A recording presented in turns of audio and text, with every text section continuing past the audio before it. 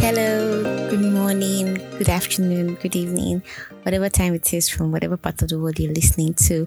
Welcome to Physio Wednesdays with Abiola. Thank you for listening. Thank you for giving your feedback. Thank you for your comments, satisfactory or not, however it is. Thank you so much because they've been able to help us to push us to do better. So today we'll be talking about occupational health. So what is occupational health? Occupational health is simply defined as the relationship between your work and your health. Basically, how does your work affect your health? The kind of work you do, the kind of job you do, how does it affect your health? And when I say how does it affect your health, I'm not just talking about your physical health or your medical history. I'm talking about psychologically, mentally, socially, how does it affect your health? So this is a branch of medicine, a branch of physiotherapy that is not as popular as the others or what you might be expecting. So what is the aim of occupational health? I mean, what are they trying to achieve? Their aim is to ensure that they promote, they maintain, and they improve the health of the employees while improving the productivity. Of course, if you're healthy, that's when you can be productive. And if you're productive, that's when the business can make profit. And if the business is profitable, if all businesses in the country, they're becoming profitable, definitely the economy of the country will improve. So this branch of physiotherapy is different from the others because it doesn't just focus on the patient, which is the employee. In this case, it focuses on both the employee, the employer, and the business entirely together. So it's not just the biomedical approach. There is a biopsychosocial or biooccupational social, psychosocial approach. And I'll explain that. It means that apart from your medical history, your physical health, there is a part that affects, that deals with your mental health, psychologically, and then socially.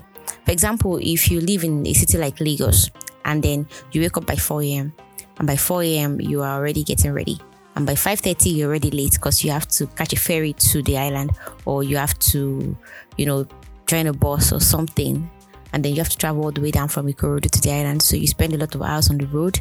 You don't get enough sleep. So when you get to work, let's say you get to work by 7, your resumption time is by 8. So you probably get like an hour to sleep and prepare yourself. You don't get to have enough breakfast and stuff like that. So occupational health deals with all of that and how all that affects your productivity, how all that affects your health, and how all that will eventually affect the business if something is not done about it. Because no matter how successful a business is, no matter how successful a company is, everything still boils down to the productivity of the employees, of the staff, basically. So, what is the importance of occupational health? I already stated that they help to ensure that the workers are healthy, that the employees are doing well, that the productivity is going up, and then ultimately to ensure that the workers are actually fit to play the roles that they are meant to play while at work. So it goes beyond, my company provides HMO, we have health insurance. It actually goes beyond that. It goes beyond that. So who are those people on occupational health team? Occupational health team contains, we have the specialists, occupational health specialists are like doctors, we have nurses, we have psychologists, we have therapists, and then physical therapists. And in the area of physical therapy is what I've been majoring on. So what does the physiotherapist do on an occupational health specialist team? We ensure that there's fitness. After, for example, for a worker that has been off work for a while, say you've been off work for 6 months or 1 year, and then it's as a result of a surgery, the job of the occupational health physical therapist is to ensure that you're actually fit beyond just the physical health. Also, you're actually physically, mentally, and socially ready to return back to work to be able to produce or produce optimally what is expected of you. Another area that you should take into consideration is the fact that every establishment, no matter how small, no matter how big, is supposed to have an occupational health specialist on ground.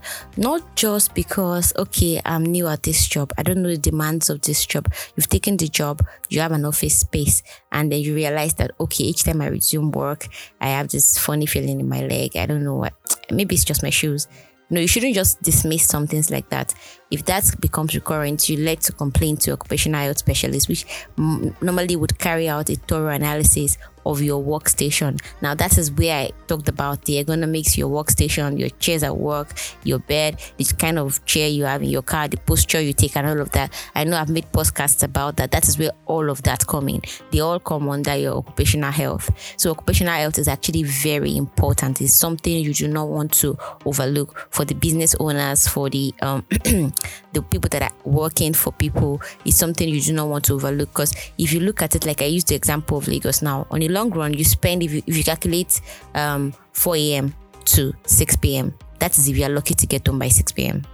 Let's say on the average you leave by 4 a.m., you get home by 6 p.m., which is not so possible. Let's just assume. So check between 4 a.m. to 6 p.m. the amount of hours you've spent on doing things that have to do with your work or actually working, as compared to now multiplied by how many days in a month do you actually get to go to work? So how many days in a month do you actually get for yourself? So it shows that you spend a lot of hours working or doing work-related stuff. So you can't afford to spend that much hours or that much days doing things that are actually killing your health gradually without, paying attention to it, because it looks like you spend a longer time trying to kill yourself than you actually spend time trying to help keep yourself alive.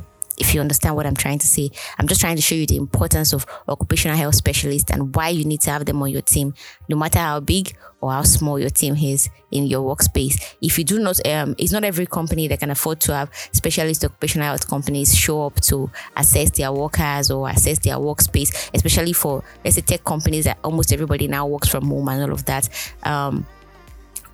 You might not be able to have them on your team full time, but you can afford to have them come in every once in a while to consult, to assess, to get the job done. It's actually very important for you and for your workforce, because the health of your workforce, believe it or not, the state of health of your workforce generally reflects on the productivity of your company at the end of the day.